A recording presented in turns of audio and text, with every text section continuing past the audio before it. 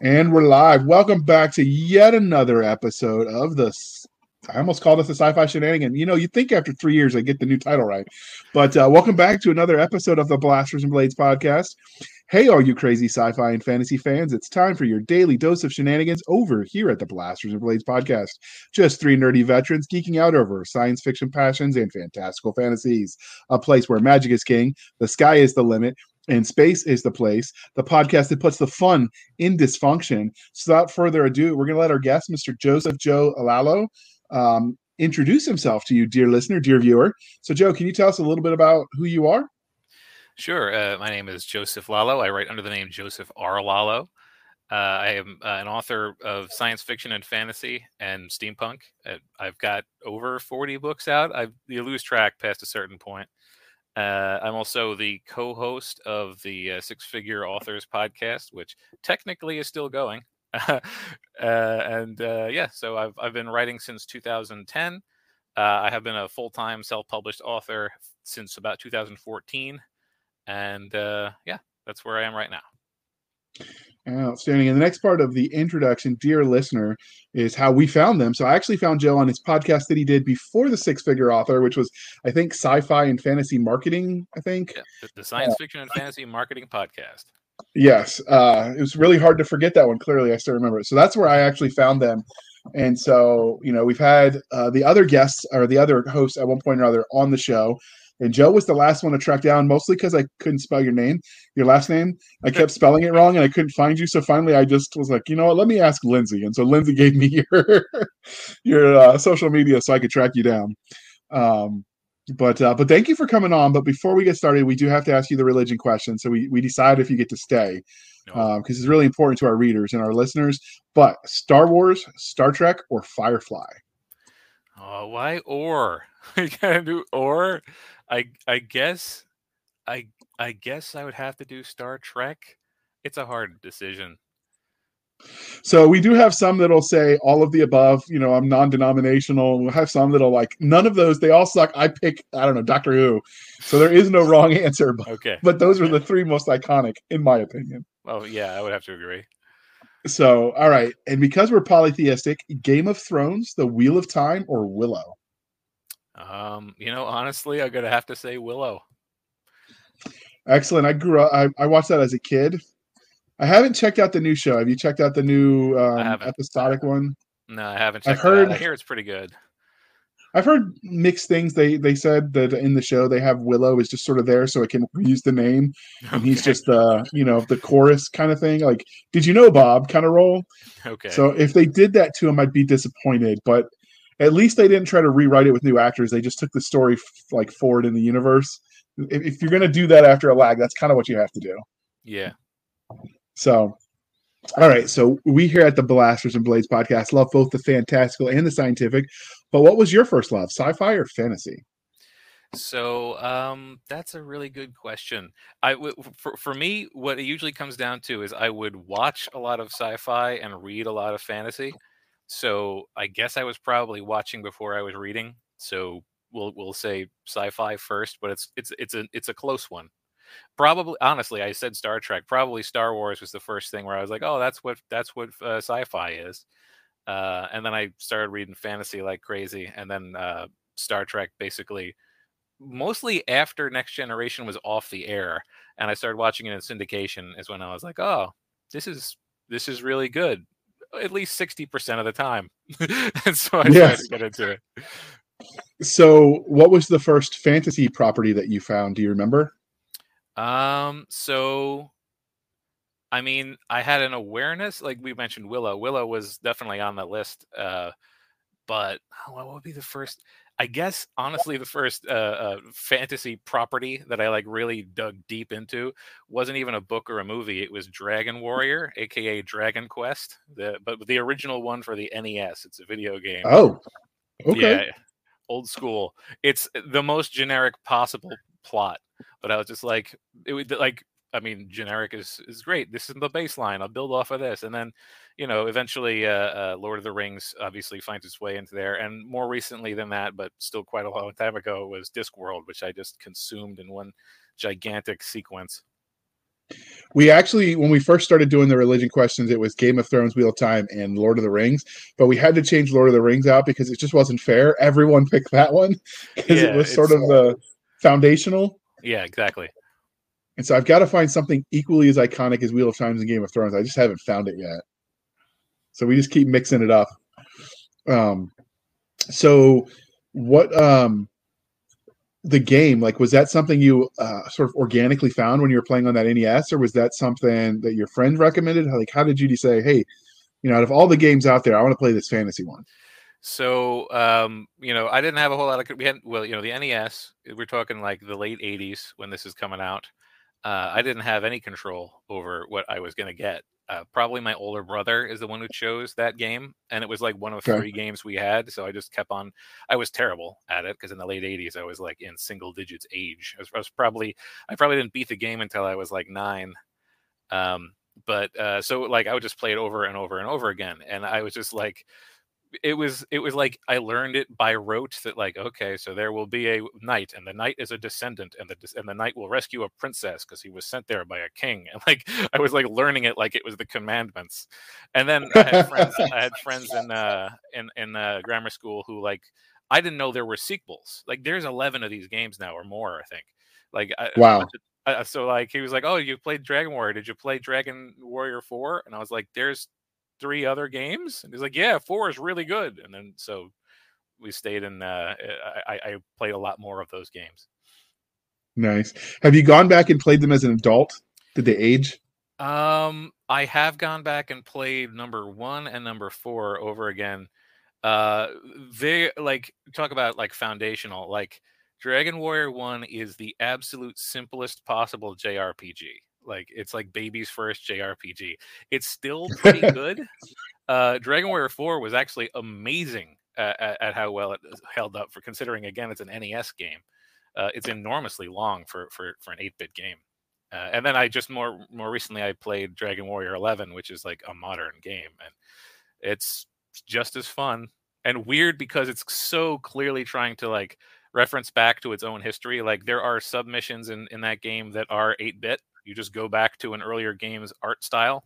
So yeah, it holds up remarkably well for me. I mean, I'm sure it's a matter of taste. So that is something you have to do if you want to write in an existing property. You kind of have to like what came before it. And when they don't, fans like revolt. You're seeing some of that with Star Wars. It's almost like some of the writers didn't like the source material. So I think it's, when they honor what came first, I think that's always a good thing. Yeah, absolutely. Like that nostalgia. So did you ever get into like Skyrim, if you like the fantasy RPGs? I played Skyrim. I played Oblivion. Oh yeah, I remember that. Play, well, it was Morrowind was on the regular Morrowind. Yeah, Xbox. Morrowind was my first one, and then I played Oblivion and Skyrim.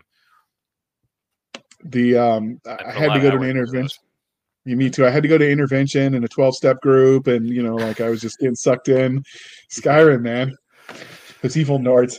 But so when you think about speculative fiction writ large, which is the umbrella that covers fantasy, sci-fi, horror, all of the things, what is it about that sort of umbrella group of genres that you love so much?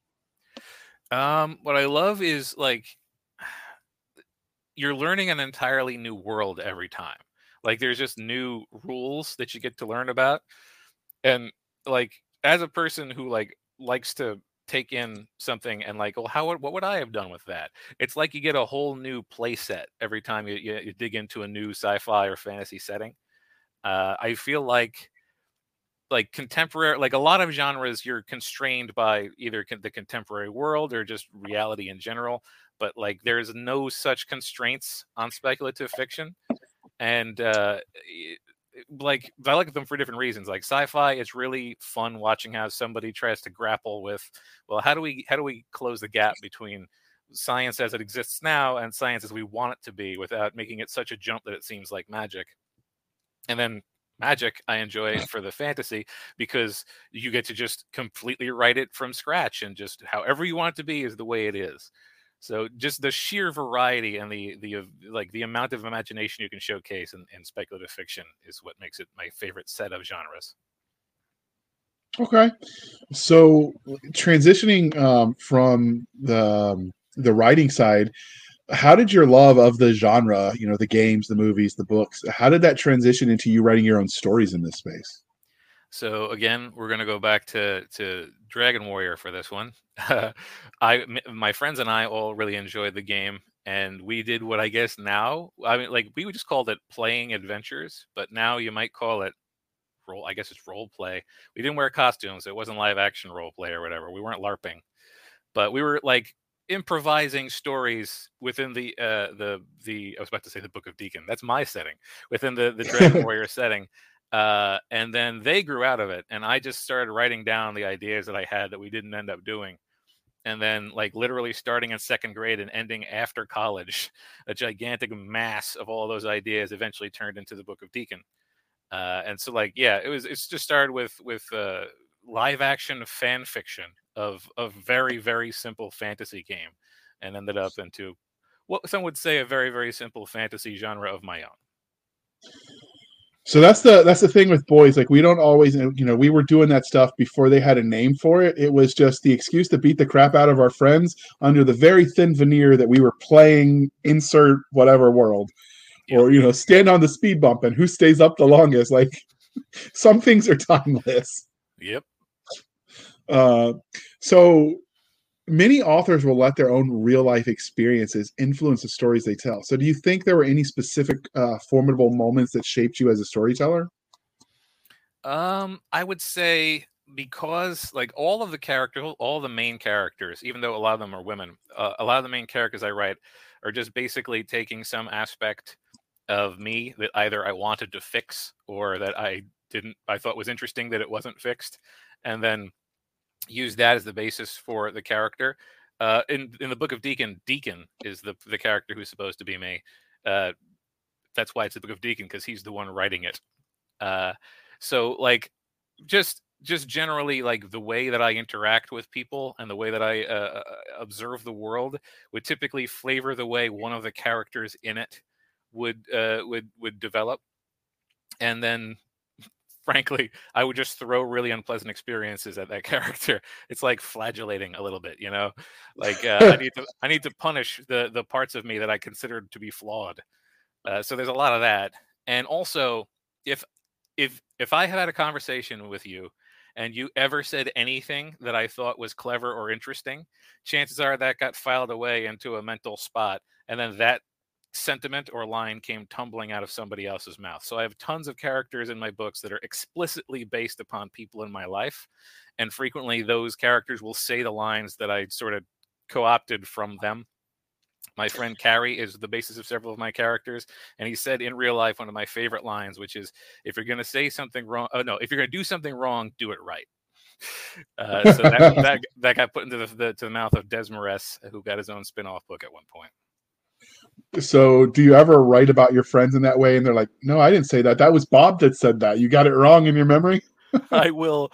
I mean, like, I'm sure a lot of my friends, like, they have explicitly told me they don't remember saying these things. Right. And also, like, I make it pretty clear that, like, sometimes I combine multiple people for the purpose of a character, and sometimes I sort of elevate the rhetoric a little bit so that it's a little bit more in keeping with the general tone of other dialogue. So whenever I misremember something, I can just say I was taking creative license. So that's one of the things I learned writing is sometimes like fiction, like there's the bounds of what people will accept. There's a couple of times I wrote about my own combat experience in some of my books, and they're like, "Now, if you write that down, nobody will believe it. Take it out." And I'm like, "What do you mean nobody will believe it? That actually happened to me." And I like would give them the route report and like the incident statements because I still had them at the time. And I'm like, "This happened to me." And he goes, "I don't care. Nobody will believe it. So take it out." And that's the thing with fiction. I think that's sometimes funny. Sometimes reality can be stranger than fiction, but if you put it in a book, no one would believe it. Yeah. It's like there are situations where it's like, that was too perfect. That couldn't actually happen that way. Like, no, I wouldn't have written that if it didn't happen, because I wouldn't have been able to think of that. See, that's the thing that Iraq proves to me, just because, when you have some life-threatening events happen, in the movies, they always have that like perfect quippy one-liner that just punches you right there. And I'm like, yeah, that doesn't happen in real life. I remember, like, I literally got out of a porta potty because they didn't have toilet paper. So I'm walking back to my truck. And right as I'm walking out, like just out of the safe distance, a mortar lands on that porta potty. And all I could think of was, man, that would have been a shitty way to go. If I was writing that, I would have had something a lot more elegant to say, right? But in reality, nobody thinks like that. But it doesn't entertain as well. No, yeah. It's internal monologue. Very seldom is like composed with the thought of an audience, digesting it. Yeah, that's one of the things where like fiction can be fun like that because you can sort of play with reality a little bit. But so transitioning away from the writing side, let's talk about things from a fan angle. But have you got any cool fan art or had anybody cosplay your characters yet? So I haven't had anybody cosplay my characters, although I had one person who was at the time an avid cosplayer ask if I would create a character that she could cosplay. Because up until that point, I never had a main character that was. She's very dark skinned, and I didn't have anybody of that description. So I actually created an entire race, not a race, an entire nation within one of my series that she could cosplay as. But I've gotten tons and tons of fan art. Like I can't show it because no, it would be disastrous if I tried to turn the camera. But like I have a painting on my wall right here from the Book of Deacon, and almost visible right there in the picture is a picture of me riding a dragon, which was made by one of my brother's friends. I've gotten little figurines from people. And then tons and tons of just digital art. I used to have a gallery on my site for them, but it became really difficult to maintain. So I can probably share before this goes up. I had a master thread of art, and lots of it was fan art, and some of it was commissioned. But I've gotten so much art from fans. It's one of my favorite things. So this episode goes live in the first week of April, so April 3rd.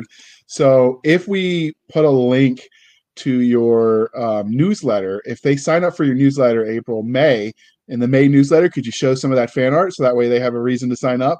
I can absolutely do that. Outstanding. So we'll link to his website and how to sign up for his newsletter. And if you sign up in the month this episode goes out, you'll be able to see that fan art because he showed me before when we've talked, and it's pretty amazing. I'm jealous no one's done that for me. So if you're listening, take notes, right? I want that fan art too. No, and that doesn't mean break into his house and kidnap his. That's not the same thing. The hard thing, I guess, is when you write mill sci-fi is, aside from the race issue, as far as cosplaying, like who has the time and ability to make that Space Marine armor, right? Like not everyone can be dedicated like the Warhammer 40K folks.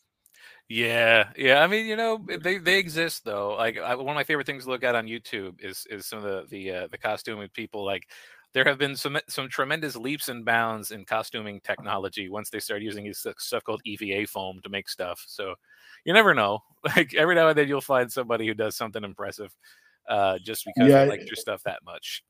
It is impressive. I've seen some of the finished product. I remember I went to, I think it was RavenCon in 2016. They actually had a guy that was on stilts in the fake power armor. So he would be like the 7 foot tall or whatever it is for the Warhammer.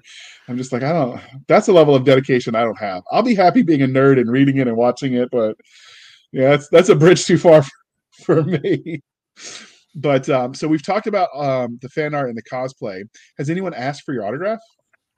Yeah, actually, just a couple of weeks ago, I was invited to speak at a sci-fi club's like meeting, and there were some folks there who none of them knew who I was before I went there. I was selected by the organizer, not they didn't like ask for me, but I talked for an hour, and then at the half-hour mark, I was basically given a break, and I spent the entire break. I had been encouraged to bring paperbacks in case people wanted to buy them, and I signed, probably a dozen books. So, and that's just the most recent one. I used to go to conventions fairly frequently. Not so there was a time when I was a phony baloney games journalist, and I would go to Penny Arcade Expo just to cover games.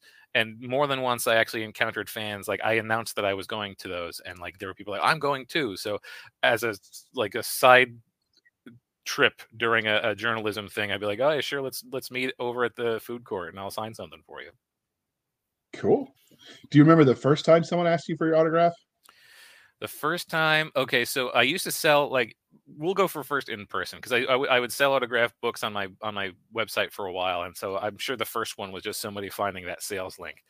But the first time that somebody asked me for an autograph was I actually went to New York Comic Con just to go. I wasn't even part of the games thing, And I had again mentioned that I was going to do that, and the people, it was a girl and her boyfriend at the time. I think they're married now. Who they were like, "Hey, if you're going to be there, I want to get an autographed copy of your book." And I was like, "Okay, fantastic." And I just brought 2 copies of my books because I know that my books are hard to find anywhere but online, and they apparently did not know that. So when they arrived, they're like, "We tried so hard to find a book at the Barnes and Noble, but they said they would have had to order it, and we don't, and I was like, "That's all right, I got one here." So the first autographed book I gave somebody, they thought they weren't going to be able to get it, and I was like, "I got the new one and I got the original. Which is it going to be?" That's So that was awesome. memorable. So, speaking of memorable, what was the weirdest or funniest, but family friendly, interaction you've had with a fan since you started writing? Okay. So I tend to, I hate to characterize it in this way, but it's the way it is. About every year or so, I end up with a fan that I will classify like behind the scenes as that fan. Like the that fan changes, but I usually have at least one that fan. And they will send me just lots of emails with a very clear agenda behind the emails. And you say family friendly, so I won't try to delve into speculation here. But on more than one occasion, I've received multiple emails asking me why I don't describe the character's feet in greater detail. And Oh, yeah, so I don't want to know why they are so interested in those characters' feet, but it was some of the more entertaining emails that I've received. And also, I will have people ask like just questions like for like a fantasy book, and they'll be like, "What do you think would be his favorite heavy metal band if he was alive in the real world today?" I'm like, I don't know how to answer that question. That's literally impossible for me to have included in the story. So I'll occasionally have to like really think abstractly to answer some of the fan mail. okay. That's Yeah, I'm sure the guy asking about the feet was just a podiatrist and he was concerned about their health, and we're going to go For with that sure. and move on. Yep. Um, so this is the part of the introduction where we talk about everything you have written, Joe. So can you tell us what the like the Reader's Digest version of your body of work? Okay, so my big three series are the Book of Deacon, which is an epic fantasy series. It is 6 books long for its main plot, and then there's I don't know how many side stories, and it's a fairly traditional like epic fantasy. There is a war that's spanning the world and has been going for so long they call it the Perpetual War, and then our hero finds out that if she can get together the right group of people, they might be able to bring the war to an end, and like that's the sort of main thrust of that series. The next book series I have is the Big Sigma series, which is, I guess we'll be talking about in a little bit greater detail later. But it is a sci-fi adventure series about a character named Lex Alexander, who was a racer who became disgraced and had to take some less exciting jobs, and then those less exciting jobs got more exciting. And it's a weird sci-fi, and that there's no aliens in it. And then I have the Free Wrench series, which is my steampunk, and that is it's not Earth; it's a different world. And a terrible thing that they call the Calamity caused most of the primary continent to be covered in a poisonous mist, and the only people who survived unchanged were the people up on the mountaintops. And so people get around in airships because it's steampunk, and that's what you do. People who were still in the mist turned into an entirely different type of person called a fug person or fug folk or fuggers if you don't like them. And Okay. then our main character is somebody who's from one of the only island chains that was untouched by the calamity, who has to venture into the affected part of the world because they may have a cure for a disease that her mom has, and then it becomes sort of this ensemble airship cast for the rest of the series. So those are like the big three, but there's lots more because I have Shards of Shadow, which is a urban fantasy taking place in Philadelphia, where there exist creatures that can pull your shadow off and take their place. I have got the infamous Pizza Dragon book, which is called Strictophus, and it's about a pizza oven that is also a dragon. I have got the other eight, That which is still about makes me smile. that yeah. that idea.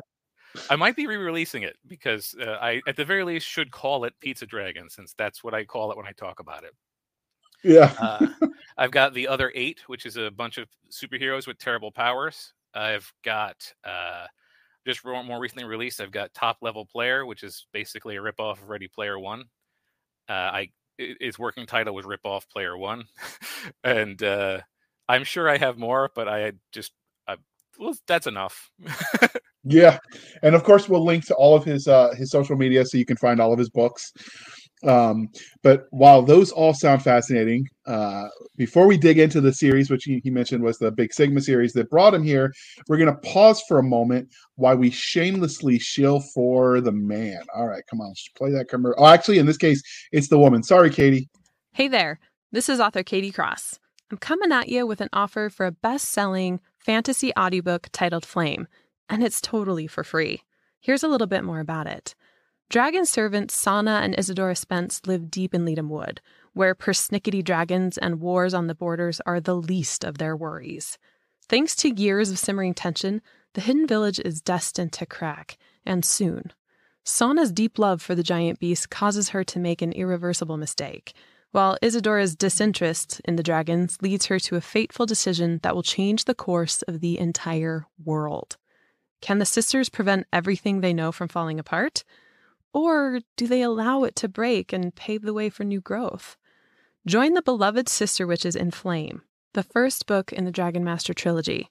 Just go to www.katiecrossbooks.com/flame-audiobook to get your free copy today. All right. Thank you for sticking with us through that commercial interlude. I don't know why it cut the last second off of her commercial. I apologize, Katie. They're good books, though. You should check them out. So thank you for sticking with us, though, through that commercial. But let's not dally, because I will go far afield if you let me.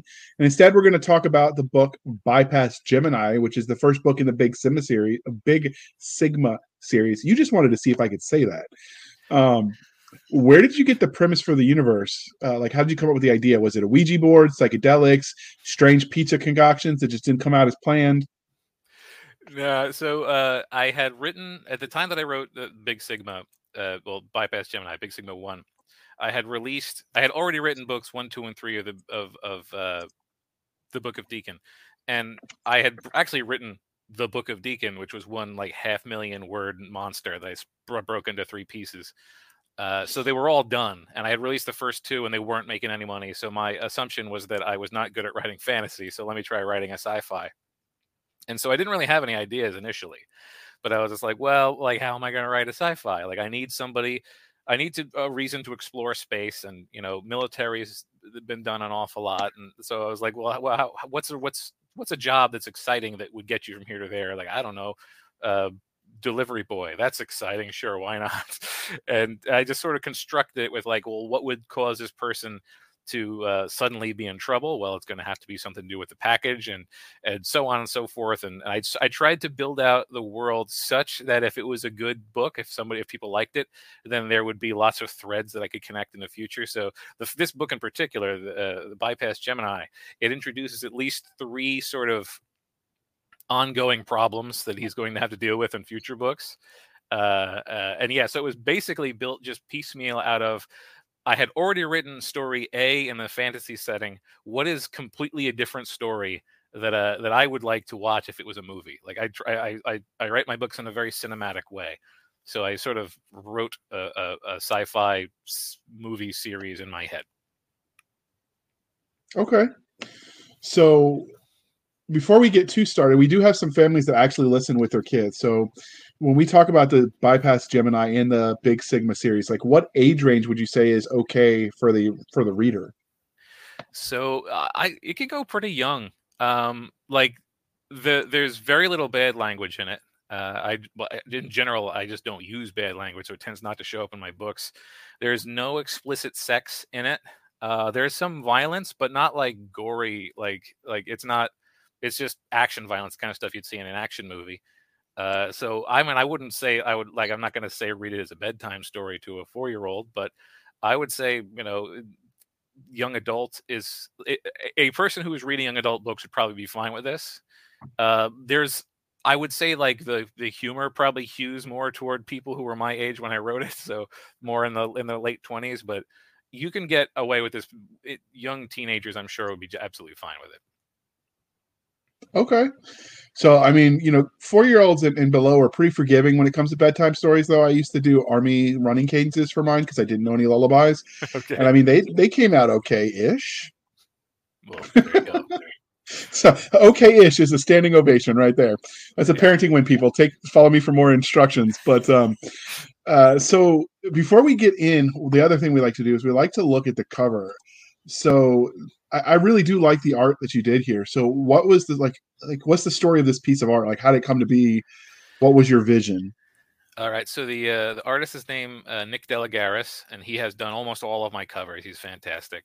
So this is Trevor Lex Alexander and his flight suit. And the case he's carrying is the package that is the source of all of his troubles in the book. And the beat up, weird, piecemeal ship on the bottom is his ship, which is that picture is of Betsy. That's what he called his ship. Through most of the rest of the series, he's flying a ship called the Son of Betsy, which sort of gives you an idea of how things work out for Betsy. But Well, yeah, so that's what we got going on here. He's just sort of. I wanted to show off his ship, which we get to see better pictures of in future covers, and just give people an idea of our leading man, so to speak. do we need a moment of silence for Betsy? Um, eh, Betsy changes. Like the core, Okay. the soul of Betsy survives. Also, as Okay. I didn't even think about it. It's been so long since I did this cover. The fact that there are two very visible stars is also relevant if you read the entire book. Like Gemini is Gemini because it evokes two very similar stars are central to the plot. Okay. And I grabbed because it was better version of the image, the audiobook cover. But as you can see in the top right, 10 CDs tells you just what age or how long this story's been out. Because I don't think you can even get CDs anymore for the audiobooks. The Books in Motion still does at least a print run of audio CDs. I know because they send me one copy of each one. So I have as recently as last month I have received a 14 CD copy of one of my more recent. Didn't list it before, the second epic fantasy series I wrote, which is called the Greater Land Saga. So CDs amazingly still being used. Interesting. I did not know that was a thing, but there you go. I don't know if everybody even has CD players in their cars anymore. Yeah. Well, that's their worry. If they buy it, I'm sure they have something to play it on. So, moving on to the book itself, what would your 30-second elevator pitch be for Bypass Gemini? Okay. Well, imagine that you're a disgraced racer who's just trying to make his living doing something that involves going very fast. This involves being and you end up being both the chauffeur for a mobster and also delivering what may be stolen files from a very powerful corporation. And now you end up with both of those people trying to stop you from delivering the package. That's basically what we have in here. How are you going to survive that? Oh, and by the way, along the way you encounter a completely insane engineer who may or may not give you things to help you, or may just want you to test things that could kill you. Always fun, like Q with the mental instability going on. Yeah. Yeah. Carter is the guy's name, and he's a crowd favorite. Okay. So what do you think makes your series special? So I mean, again, in terms of sci-fi, it's a little weird in that it is not alien focused. Like one of the great reasons that people like to do sci-fi is so they can create an entirely new race of creatures, or many. I mean, Star Wars and Star Trek both are riddled with original races. I don't have any of those. This is very much like early expansion era humanity. So it allows me to be a little bit more contemporary, like the idea being that we put all of our resources into populating other planets, and so far technology isn't ridiculously overboard compared to what we have already. Like we have very casual space travel. There's mechanisms within the story that allow faster than light travel very easily, but the characters are a lot more I don't know, relatable in terms of their motivations. Like money is still a factor, and there are pop culture references. Like there are some things that are references to modern day pop culture that most of the people don't get because it's 400 years in the past for them, but the people making the jokes still think they're funny. So there's a type of creature that is not an alien; it is a genetic creation called a funk that is a cross between a fox and a skunk. And its name is Soulby, which is short for soul brother. So it's a funk soul brother. And the collective noun for funks is a parliament. So like, there's lots of little things in there that like I wouldn't be doing in a wholly original setting. So that's sort of fun too, to be able to connect it to the modern era in that way. And I don't know. I feel like my characters are pretty good. I try to do a good job with my characters too. So do you create pop culture, since we mentioned it, in this universe that is contemporary, so you can sort of mix it up a little bit? Yeah, there's like bands, there's modern bands in it. The one's called Death Zone Dumpster. Like there are things within the setting that are unique to the setting, and just extrapolations to what we currently have. Like there's not really TV. It's obviously all internet now, but it's not called internet either. It's like, I forget what I call it. It's like the wire feed or something weird. So yeah, I try to make it feel like it's not just one of the problems I had with Ready Player One is that by its very nature, it was supposed to be referencing stuff from the 80s. Like they built the setting with an explanation for why there wouldn't be any pop culture past the 80s. And I didn't want to do that. So like, yes, there's pop culture references, but this is not built upon old pop culture references. There's other culture too. Yeah, that's the one. I've seen some pull it off, but like, it's 5,000 years in the future, and unexplainably, like, they've got no modern culture, but everyone's still watching Shakespeare. Yeah, I would like to hope we've had a few more great bards after him. Yeah, in 5,000 years, Very much so. So, are there any tropes that you feel like Bypass Gemini hit the best when you were writing them? I mean, so one of my favorite characters, and one that becomes very significant later in the series, is an AI named Ma. And I like the idea of like a snarky AI. It's a really fun character to write. In this book, she's fairly limited because she was not a character I had intended to be a character. She was just supposed to be a gag. The gag was supposed to be he thinks he's talking to an automated voice system, and it turns out that it's intelligent. So like he makes make a snide comment under his breath, and she reacts to it. That was supposed to be the entirety of the character. And by the second or third book in the series, she's basically the second lead because she was just so fun to write. So like a snarky AI is really fun. I really like the idea of a mad scientist, but I wanted one who, number one, wasn't a scientist, because scientists don't build stuff, engineers build stuff. So he's not a mad scientist, he's a mad engineer. He will get angry at you if you call him a scientist, because scientists make guesses, engineers make guns. So I love like that idea of like a completely unrestrained mad scientist who will do a mad engineer who will build anything as long as he gets the opportunity to see if it works. So that's a fun like archetype and trope to do.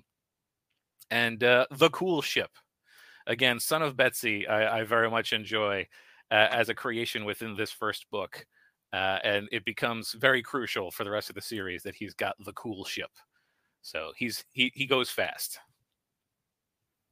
Okay, so obviously this is sci-fi because we've talked about that from the beginning, and it seems like an action adventure story. But were there other genres or subgenres you feel like the story fits into?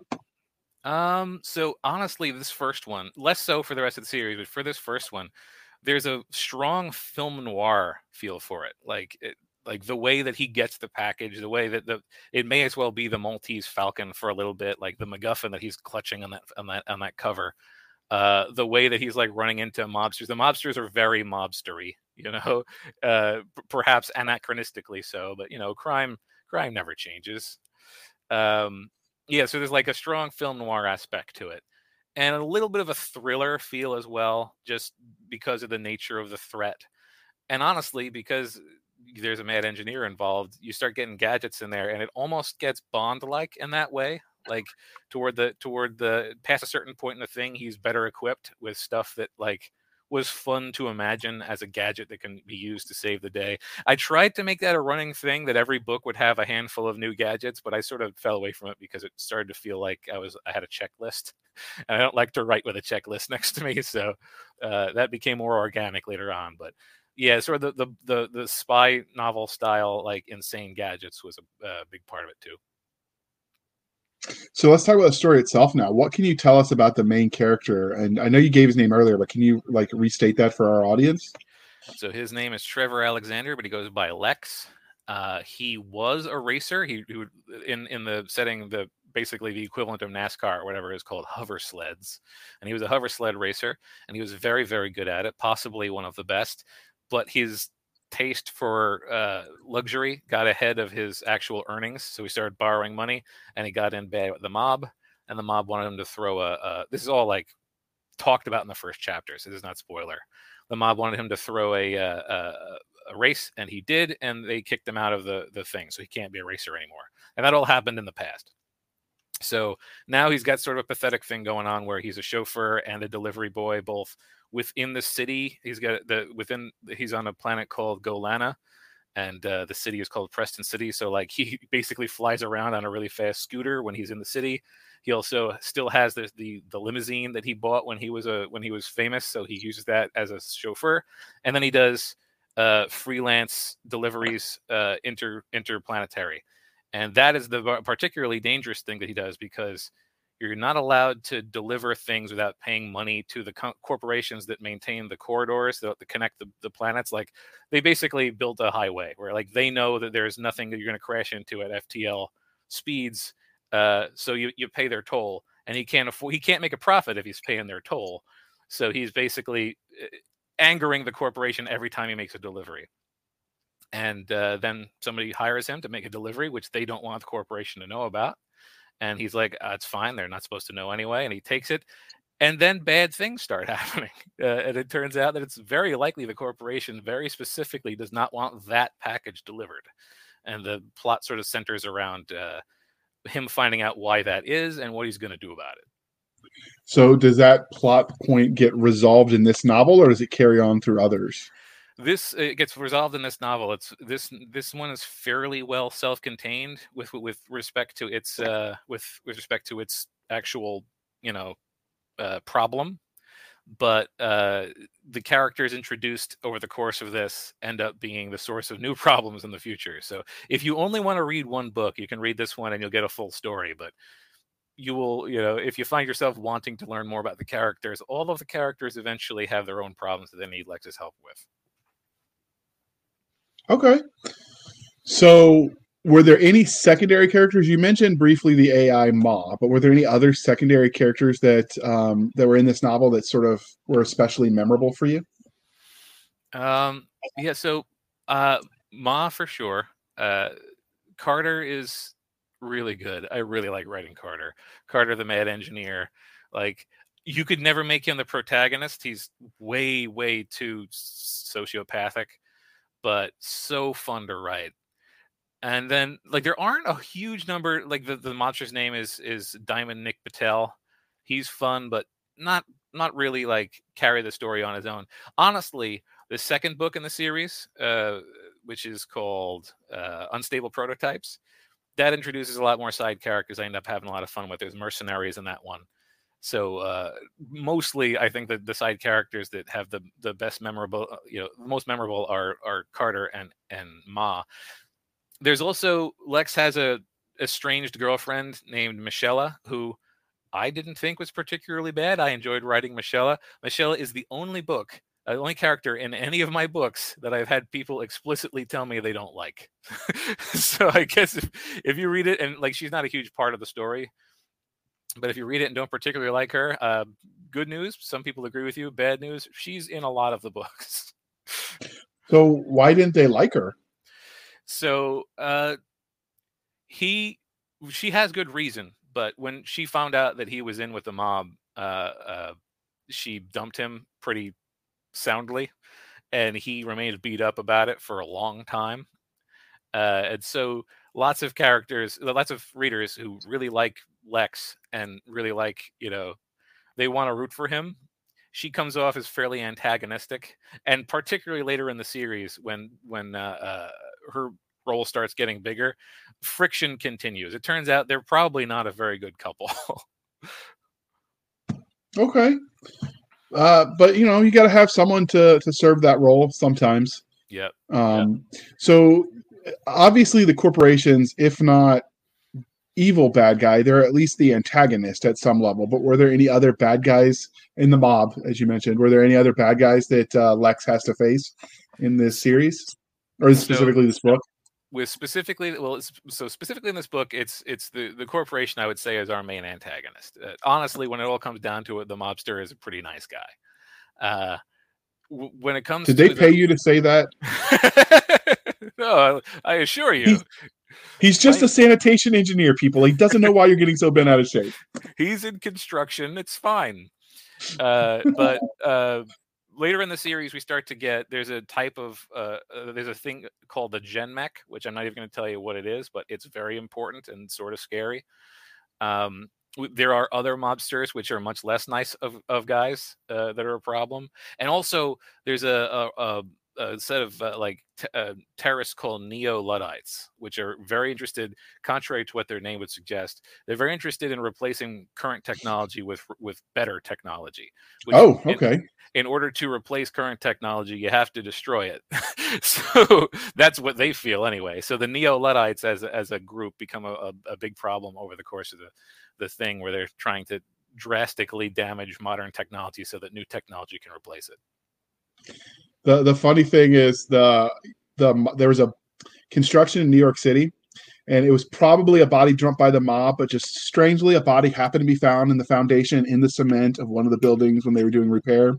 And as they're digging this body out to do the repair, they find one of those old Nokia flip phones.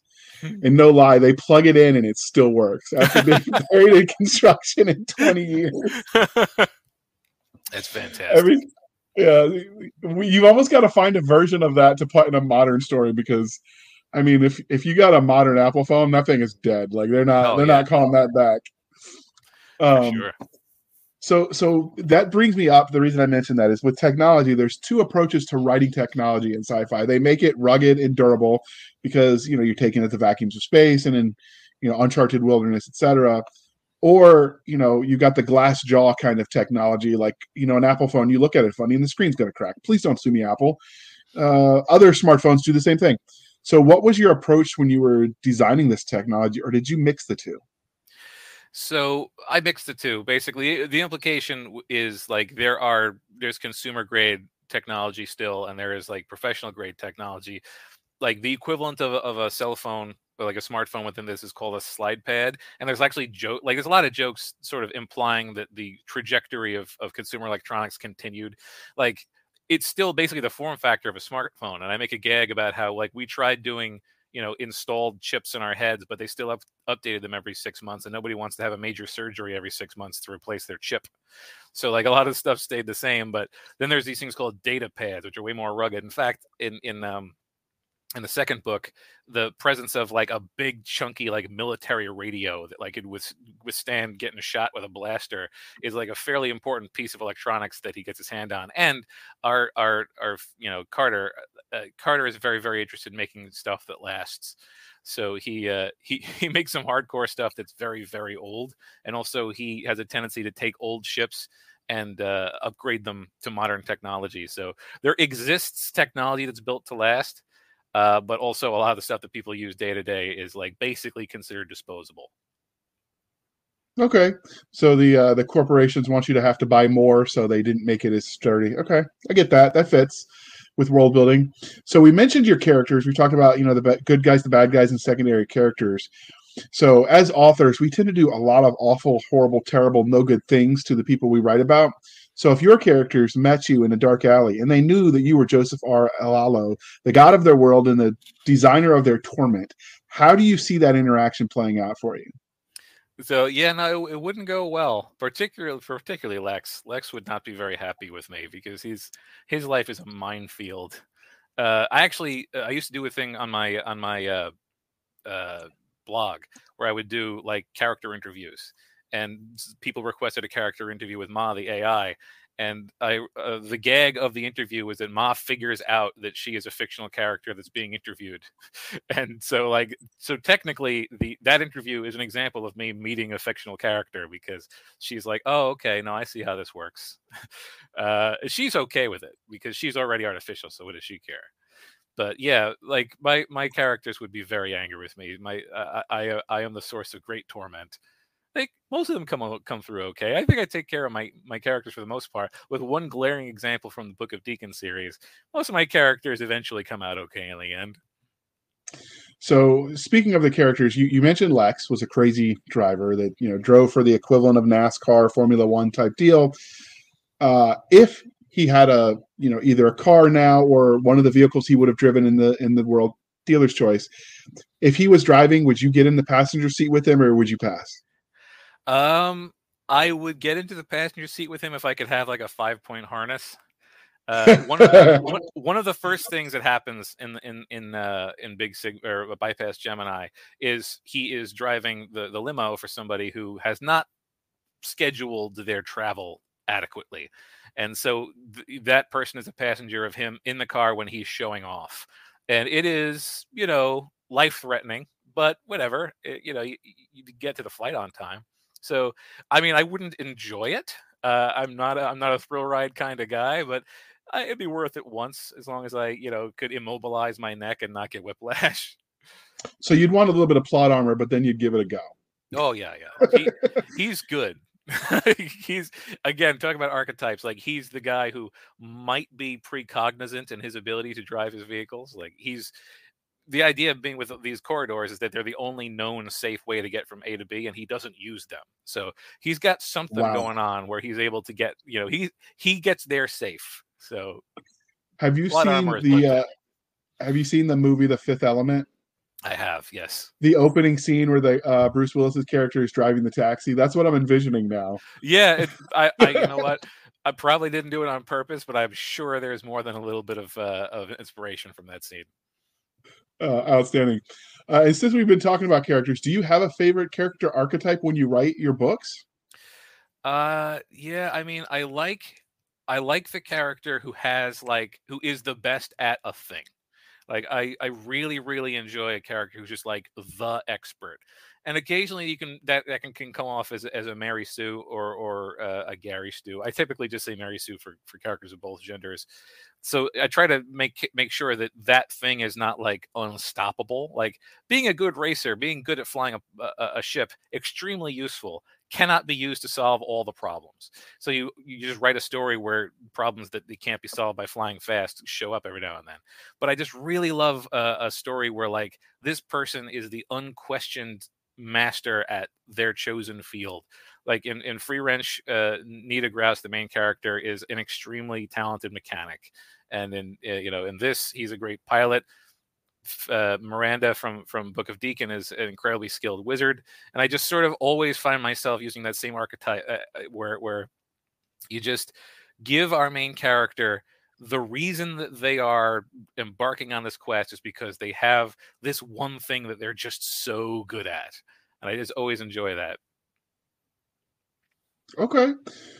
So now we're going to take a sneak peek behind the curtain and see how the sausage was made. So were there any cool scenes or ideas that you had to cut from Bypass Gemini that would be entertaining to our listeners and viewers, even if you used them later or didn't or might use them in the future?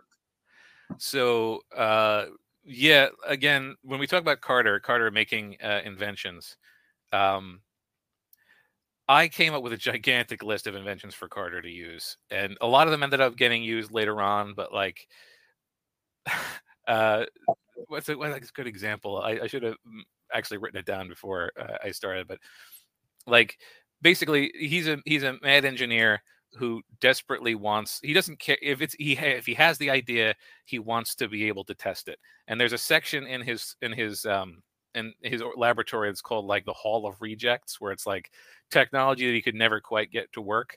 And there are probably, I don't know, there's probably a full notepad somewhere in my house that's like things that are in the Hall of Rejects that either I felt like it was too dangerous for him to use, or just it would have made the story too easy if it was a thing that worked. And the only hints you get in the story, he has an end user agreement that you have to sign if you're going to be testing stuff for him.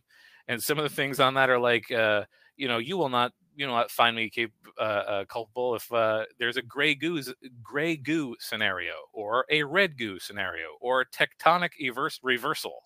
And like, what are these things? And they're not mentioned later, but like I have whole scenes where like I establish what the red goo scenario is. Is it known what a gray goo scenario is?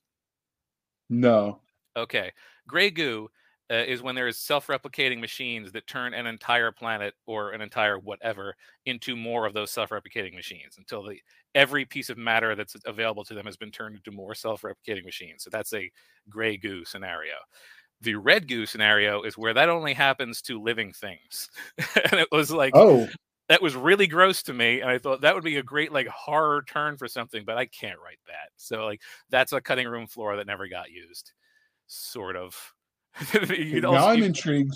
You could find elements of where I would have gone with it, but and also tectonic reversal, like that's what is that? That's continents flipping over. How the heck does that happen? So I never actually came up with a way that would happen, but the concept that he would have something that could cause that to occur is sort of in there.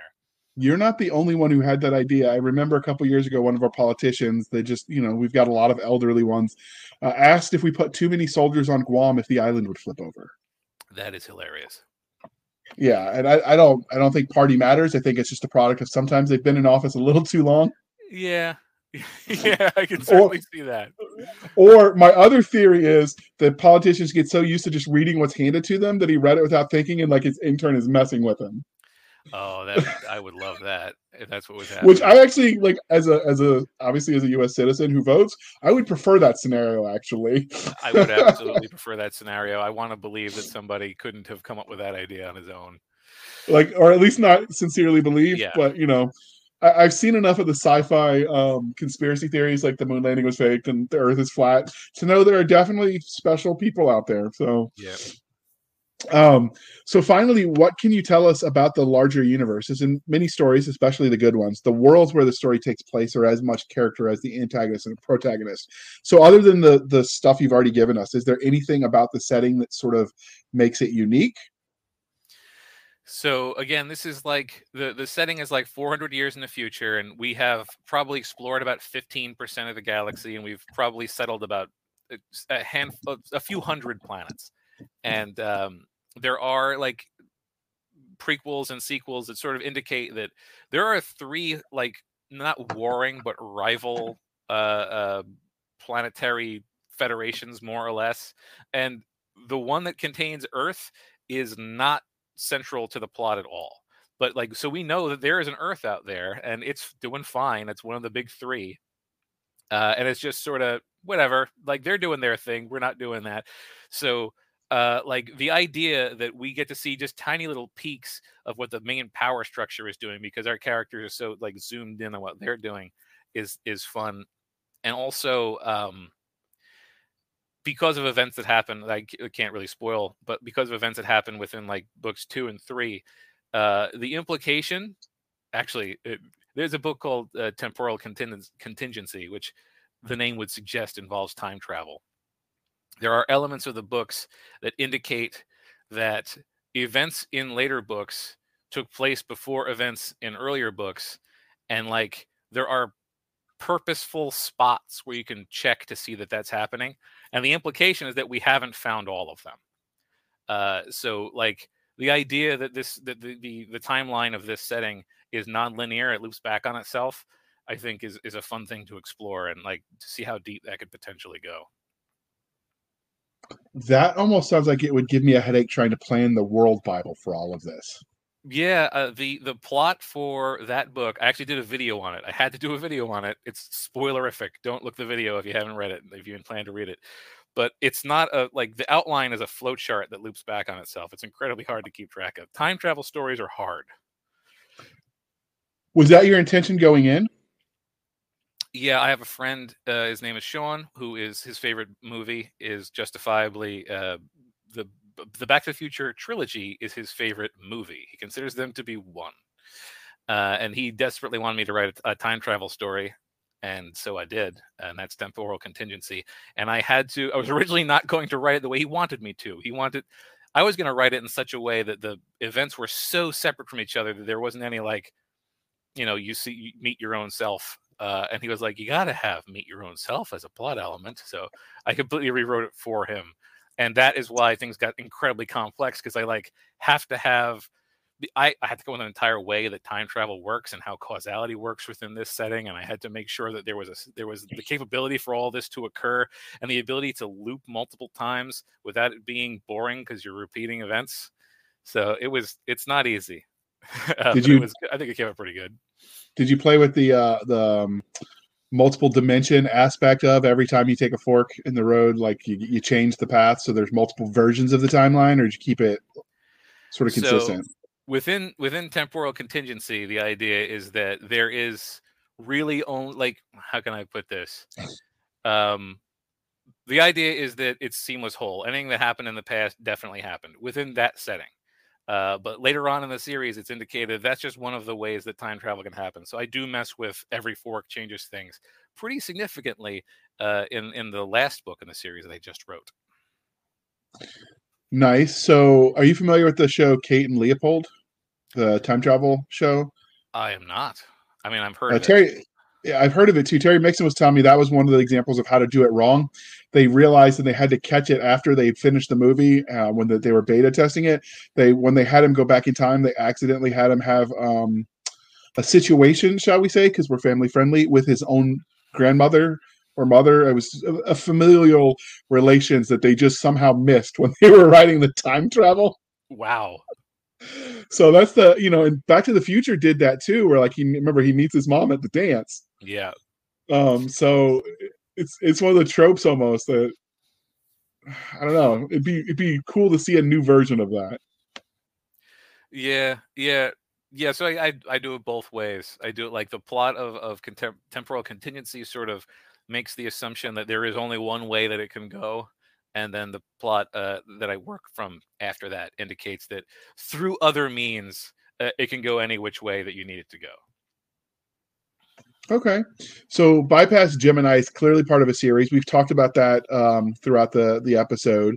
There are currently 6 books out in the series, according to Amazon. But is their story done? Is there more in this universe or this specific series?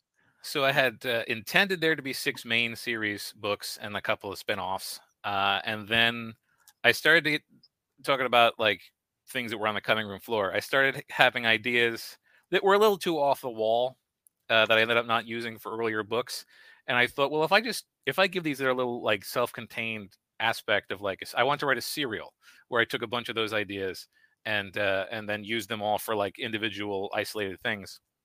So the plan was for me to write a sort of an unofficial 7th book that was just going to be called Quantum Shift, and it would be done in episodes. And then NaNoWriMo last year came along, and I didn't have a better idea for NaNoWriMo, so I just made all of the episodes at once.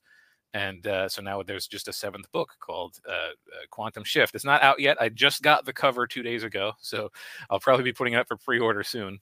But yeah, Quantum Shift is going to be the 7th book in the series, and it is about well, apparently you can break time. Basically, is the elevator pitch for that one. What if you broke time? Okay, so you've talked a little bit about all the various tech throughout this interview that you put up and created for this world, including some that, the Hall of Broken Misfit Toys. Of all that technology that you created in the Big Sigma universe, which would you want for your daily use? I mean, it'd be nice to say something like, the faster than light travel, and I was going to say there are no transports. There are transporters eventually, but honestly, and I wax poetic about it in the first book, there is the equivalent of Wi-Fi routers, but it's just to charge your phone, and they're everywhere, so you never have to charge your phone. Everything is wirelessly charged all the time. And I just wish that was just the way it is. Just the act of existing near a device, make sure that everything I've got is topped off all the time. That would be my favorite thing. Okay. So on the one hand, the army in me says you always have everything topped off because you never know when you're going to need it, and stuff could just go down at any moment. The flip side of that is I know with modern technologies and batteries, it's bad to not drain them and then refill them and drain them and refill them. So yeah, that's a we'll assume you're that it's playing with a you play with both companion sides of my invention. mind. So how would you use and abuse that FTL tech? Well, I mean, so there's a couple of things. I often think about how, like, if the ship can travel faster than the speed of light, but light can't, like light can only travel the speed of light definitionally. Like, I do like the idea. I think this actually happened in a Guardians of the Galaxy comic book where uh, you just go far enough away that the original broadcast of something is still propagating out. So, like, oh, I missed that episode of the show. Let me just go faster than the speed of light so that the radio waves are a week away, and then just witness it live. Like, that sort of thing is like a weird little thing you could do. I've often thought about how, like, if you were to travel faster than the speed of light and then look through a telescope, you'd be looking directly into the past, which is an interesting thought. And then just, I mean, capitalism wise, just find a planet that's got a lot of a resource that we need and go there and get it. Yep, that would be a good way to do it. So you've mentioned that your this Big Sigma series does not have aliens in it or fantastical creatures, but you've clearly written other series that do. So, moving past just the Big Sigma universe, when you go about creating these aliens and magical creatures and whatnot, how do you create them? Do you let your nightmares inspire you, Mother Nature? Do you take folklore? How do you go about creating these fictional beings that you write about? So I definitely call a lot on folklore and like established fantasy tropes for a lot of my fantasy stuff. There are, by the way, eventually exotic creatures within Big Sigma 7. Big Sigma 7 finally gets to play with some creatures that are not of human origin, and they fall into the same list of the answer I'm about to give here. I like to look at sort of either what's something I haven't seen anybody do yet. And try to figure out just a cool thing to do with it, or what's a thing I've seen somebody do, but I've never seen them do this with it. So, like, I have written a short story that was under the working title "Fat Unicorn," and it's about a fat unicorn. And one of the things about it is, like, this is a big, heavy animal with a spike on its head. This is a formidable warrior. Sure, it's cute, but also I don't want 2 tons of meat with a pointy part charging at me. So, like, I try to look at the aspects of a fantasy creature that other people haven't messed with.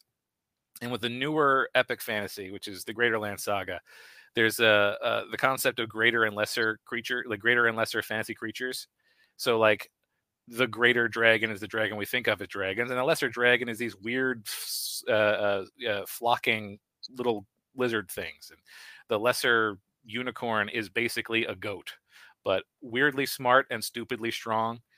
So I like to do variations on things.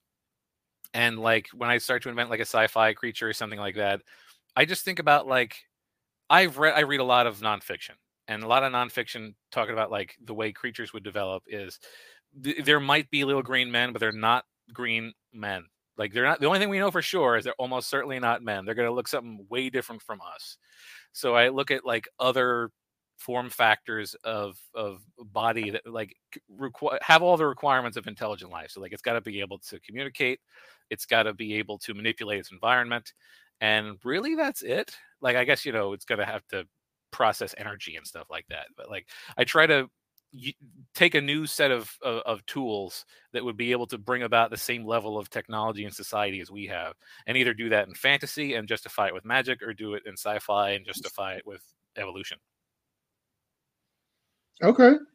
I like that. So clearly this interview is winding down, but before we wrap it up and let you go, was there anything about Bypass Gemini or the Big Sigma series that we didn't ask you that you want to tell us? I think we covered it pretty well. I mean, again, Quantum Shift is fun. It might be. I can't say probably. It might be in pre-order when this goes out. But, like, if you end up reading any of this and like the idea of, like, what if stories or, like, Elseworld stories from comics, I get to play with a lot of completely weird nonsense in the seventh one. The seventh one was just for me. So yeah, I was making myself happy with these stories. Absolutely. So before we let you go, dear listener, this is the part where we harken back to our origins and we remind you to please be kind and speak your mind on the reviewing platforms. Your reviews help the right readers find the right books. So do your part. And legend has it, when he gets his 1,000th review on every one of his books, Amazon will deliver a unicorn to his address. And I, for one, would like to know what a unicorn steak tastes like. So, like, let's not deprive him, people, and go, read the books and then leave reviews. With that being said, Joe, can you tell listeners how they can find you? And as usual, it will be in the show notes. So you can find me. My website is bookofdeacon.com, all one word, no dashes or anything. And that you'll find all of my other links there. I am JRLALLO on almost every social media platform. And if I'm not, then I'm Joseph Lallo of some combination. There's only one other famous Joseph Lallo, and he's a saxophone player in Australia. So if you search for someone and find a saxophone involved, that's not me, but the other one is probably me. And you'll just search for Joseph Lallo, LALLO, and you'll find me. Did you ever learn to play the saxophone just to confuse people? I have a saxophone. I don't have the windpipe for it. I get a note out. I can't hold a note. So he's safe. We're gonna have to get the kind like they do, where you put a tape player in the end and you fake it. Yeah. And then you can do your inner Kenny, was it Kenny Rogers or whatever that was the saxophone player?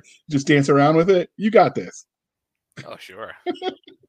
All right. And you can find us, dear listener, on Twitter at twitter.com/SF_fantasy_show, Sierra Foxtrot _fantasy_show.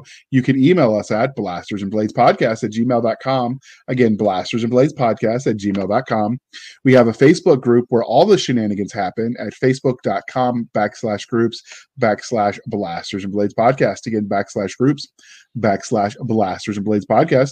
We have a Facebook page where you can also follow us and find our book recommendations and such.